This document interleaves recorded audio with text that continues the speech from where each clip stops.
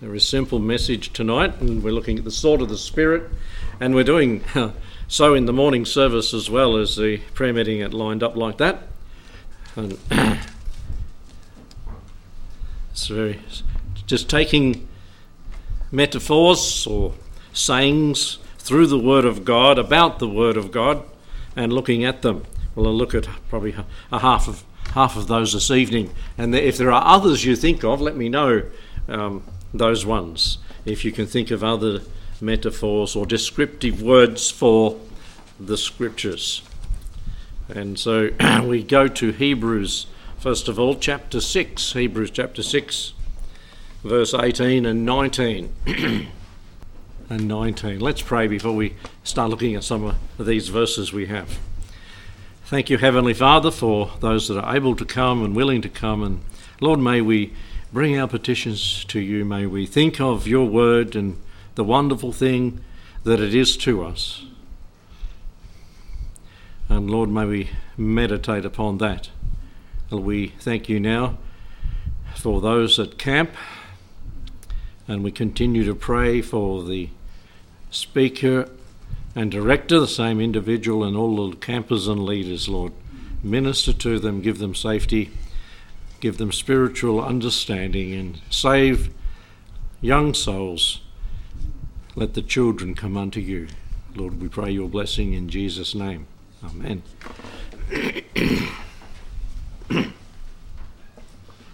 Excuse me. Hebrews 6, 18 and 19.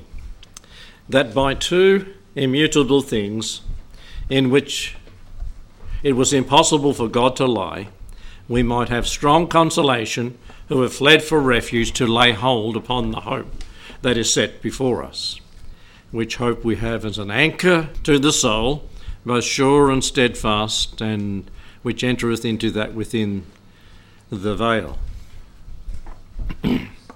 Can God lie? No. Will he lie? No.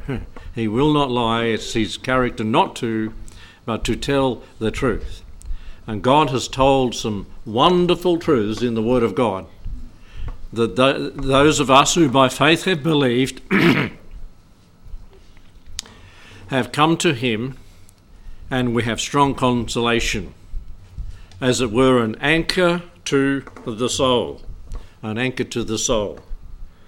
I was thinking of other uses of the word anchor, and I was thinking in the book of Acts, and Paul in some of the shipwrecks, they cast out the anchors and held fast until dawn to see where they were. They knew they were getting close to land.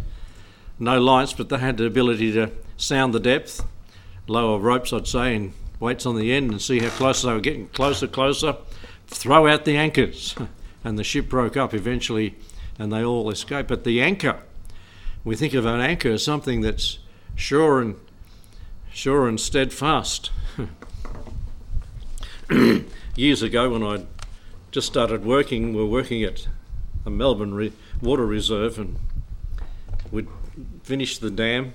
It took about 3.5 years, and there was all the big roads, the haul roads for big dump trucks to go up, and they were all going to be flooded inside the dam, and so we had to clean them all up. And so I was an anchor man. I was a bulldozer with a winch on the back of it, and lowering another bulldozer down in all the soft dirt, huge boulders, granite boulders, down toward right to the edge of the water. And sometimes we wouldn't get our signals right, and he'd go forward when I was going to winch him up. And both machines, bang, felt it. But you're the anchor man, because if I didn't pull, he's going in the drink. And it's like that with God and his word, isn't it? It's an anchor to the soul, both sure and steadfast. It's not going to give way, not going to give up. It's permanent, it's forever. And so I pray that we have an anchor. There's other words that are used similar. In the book of Isaiah, chapter 26 and verse 3, we have the use of the word stayed here. Thou wilt keep him in perfect peace, whose mind is stayed on thee, because he trusteth in thee. Mine is stayed. When the things of this world get rough, Our mind can be stayed on the Lord Jesus, stayed on the Word of God that doesn't change. Forever, O Lord, is thy word settled in heaven. Not going to change. People might come to a better understanding of the Scriptures, but no matter what they believe, the word doesn't change. And what does the Bible say in the book of Proverbs about those that are given to change? Woe to those that are given to change, especially when it comes to the Bible. I was just reading historical accounts of the early church today for some hours about things they changed. And the big change came with Augustine. And it's affected the church from then till now badly, because of how he changed what he believed. And he said, I once believed that, but I don't anymore. And he changed his belief because he looked around and said, oh, that's what it must mean, so let's interpret the Bible by what I see. No, let's stick with the truth of God's word. It doesn't change. It's an anchor to the soul. It's something we can stay our belief on, something solid and fixed. In chapter 28 of the book of Isaiah, and verse 16 this time, therefore thus saith the Lord God, behold, I lay in Zion for a foundation stone, a tried stone, a precious cornerstone, a sure foundation. He that believeth shall not make haste. Who is it talking about? The Lord Jesus, the rock of ages. I lay in Zion a stone. Who can remember Murrindindi? Pastor McConnell. Oh, Ruth. Yeah. Oh, Tony. No. You were 1 year out, weren't you? Louise. Yeah, there's a few of us around. But remember the flying fox? What was it stayed to? A big rock. That's it. A rock on top of a rock it was, and it stood up on top of the bottom rock, and the cable come from the top rock behind, and off you didn't budge. The rock didn't move, no matter who went down. Who went down the flying fox over. They were the days, weren't they, when you had liberty to do things without all these licenses. But anyway, the rock stayed. And I don't know, I think it's still, they haven't been to Mount Buffalo for quite a time, but there's a big rock on the way up, and it's shaped like a huge egg. It'd be probably as long as this building, sitting on top of another rock. It's on the right-hand side, going up. You ever seen that one? We used to let our kids out there and they all run underneath around this rock.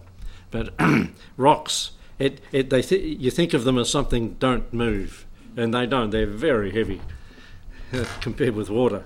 And we have that as an anchor. We have the Lord Jesus as someone that doesn't change. It's the living Word of God. Let's go to the second metaphor used of God's Word.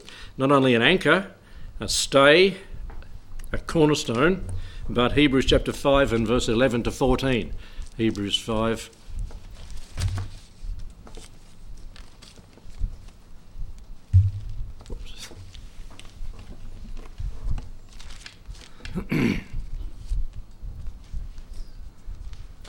We'll get it. Hebrews 5:11. Let us labour therefore. Sorry, wrong. Over the page a bit. Verse 11. Of whom we have many things to say and hard to be uttered, seeing ye are dull of hearing. For the time ye ought to be teachers. Ye have neither one teach you again the first principles of the oracles of God, and have become as such as have need of milk and not of strong meat. For every one that useth milk is unskilful in the word of righteousness, for he is a babe. But strong meat belongeth to them that are of full age, even those who by reason of use have their senses exercised to discern both good and evil. What is the word likened to here? Two metaphors here. Meat and milk. Meat and milk. Good to have a drink of milk, but there's nothing like a good steak. Isn't that right? And one saying of Brother Wicks, Years ago, he used to come. I don't know if Pastor McConnell remembers. Brother, how did he say it? Brother, where's the beef? He liked to have a feed of beef. He liked to have a feed of meat. And many times there, he used to pack up a few legs of lamb and take it back in his luggage to America when it was very cheap here. And he'd take the lamb back to, I don't know if that was legal, but he did. He ate it anyway, so. But where's the meat? Yeah, I can remember on only one occasion that in dinners we've had, we don't say you bring this, you bring that, and that. We just let people do their thing and all their specialties, variety, spice of life. But one time, everyone seems to want to brought salads. There's only a little bit of meat. Just one time it happened. Where's the meat? And I remember we rushed off down there, got a few chickens. But we need the meat. It satisfies, it fills, doesn't it? And we need the meat of the Word of God. Now, this study tonight is not so much meat. This is more on the milk side. And I'm reminded when I go home, that it was pretty light tonight. And I get what's being said. Because, where's the beef? Where's the meat of the Word? Strong meat belongeth to those that are of full age. Those who by reason of use, and remember doing the times table? Way back. By reason of use, what did you come to know? You could say one of them anywhere in the 12 in the times table, and you could say that, give the answer like that. By reason of use, by reason of going over and over, and by reason of use, you have your senses exercised. Before there was computers and all the things we've got, the mod cons today, they used the word and people cross-reference the scriptures for by reason of use, they were able to think, back in Genesis, up in Revelation, wherever they were in the scripture, that's what God wants us to get to the point when we read the Bible, we can think of other verses that have to do with this subject. And when we get to that point in our Christian life, we are able to teach others also of the truth of God's word. It's a blessing, and you don't get off track, because you'll hear something, you say, doesn't sound right, something wrong. Think about it long enough and you should be able to come up with Bible verses, somewhere, principles in the Word of God that says, no, that's not right. And the meat, reason of use, as we said on Sunday, do we have to, dust the Bible off, blow it off, or is it in use? Are you spiritually strong, eating the good things of the Word of God? No one individual will ever get to the bottom of all the things that could be studied in the Word of God. It's because God's the author. But the child can read it and understand too. God's the author. Now another one, Matthew chapter 7 and verse 6.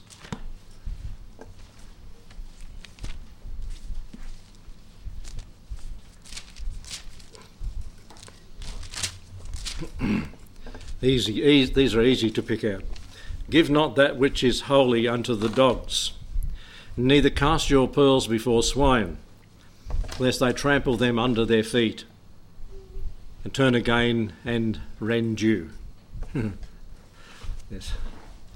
I was pig hunting once with some folk from the church.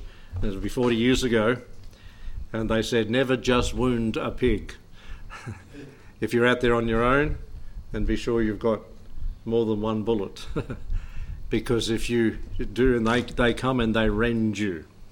And folks, here it's talking about God's word as being a pearl. Don't cast it before the swine who continually trample it underfoot. You can talk to people who just despise God's word. They don't want to hear God's word. And they'll turn and lacerate you, and they'll mock you, and they'll make fun of you in front of other people and everything else. And they don't want to know God's word. They don't want to hear God's word. Have you ever tried to give even just a Christmas card to maybe a neighbour? No, They refuse it. You think, what harm can that be in a society where we do celebrate Christmas? What's Christmas about? And they turn and lacerate you and mock you. And it is a pearl. It's a pearl of great price. That is the church, but the word is a pearl too. There's two different ways that can be put in the Gospel of Matthew. And the other one's in 13. We won't look at that. But pearls, usually about that big, aren't they? You got a string of pearls, and you can get what do they call the manufactured ones? There's a word for it. Fake. Cultured. Cultured, that's right. Cultured fake, yeah, that's really. And they're a lot cheaper. They look the real thing, but they're not. But the real thing costs something. And the real thing, the Word of God, costs something. It's come down to us through men of God who have been very detailed about how it's written and how it's put together. And they were dealing with God's holy Word. The original manuscripts there being inspired by God Himself, the Holy Spirit, and then the copies that have been made diligently by godly and some unsaved men, quite a few. When King James chose to select the people to translate the Bible into English as we have it, a lot of unsaved scholars were used. Now, people can't deny that. That's real. That's true. But in doing so, they weren't going to grind their axe on some doctrine, were they? You see, that even protected the truth of God's word. They were just doing a job, being paid for it. And so they said it as it was. Instead of having some religious background and some preconceived idea, well, let's tweak this and change these words to mean something else. Do you believe in the preservation of God's word? Yes. That's what we must, and God has preserved it for today, and His word is unchanged, and we have it preserved, and we thank the Lord for those He used to do that. That would have been the New Testament too, because the Old Testament was pretty well accepted. Yeah. Yeah, well, they had to translate it from Hebrew into English too, or for whatever they were taking it. Okay, pearl, something very costly, and it is, and I pray that we appreciate that. And as mentioned, the church is mentioned as being so in Matthew 13:45. Bread, and I think they're all written in that little outline. Is that right? Matthew 4 verse 4.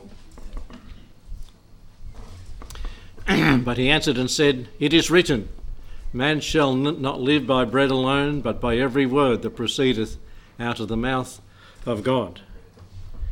Bread. This is the Lord's reply to the devil when he said, "Turn these stones into bread." In the Gospel of John, chapter 6, and verse 35 to start with, and going through some more, 6:35. Jesus said unto them, "I am the bread of life. He that cometh to me shall never hunger, and he that believeth on me shall never thirst." If we go over to verse 48, we read there, "I am the bread of life," and He is the living word, is He not? Your fathers did eat manna in the wilderness, and all this ties in perfectly.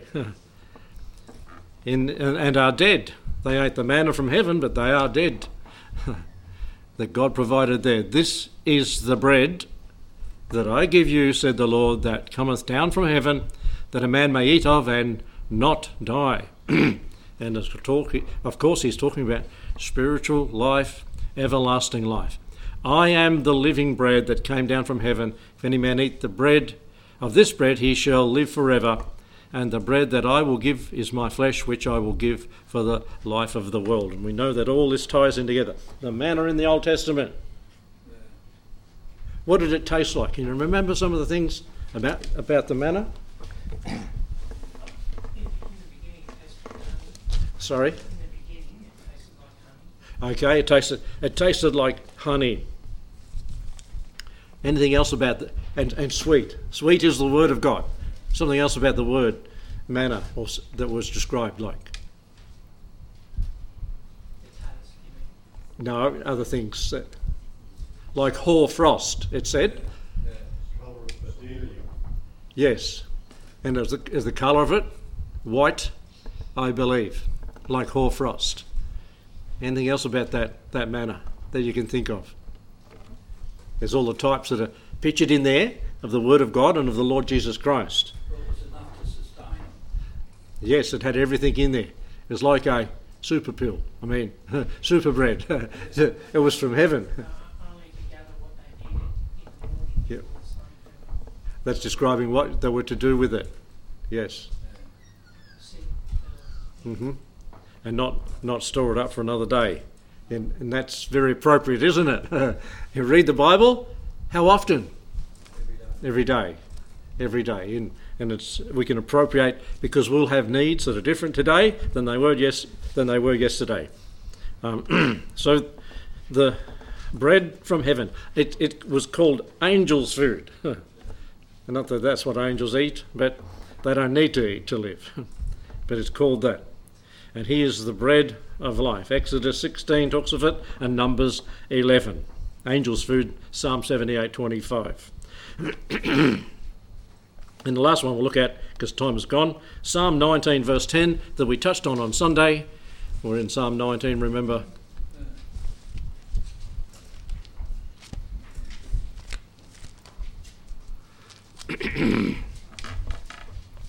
More to be desired are they than gold,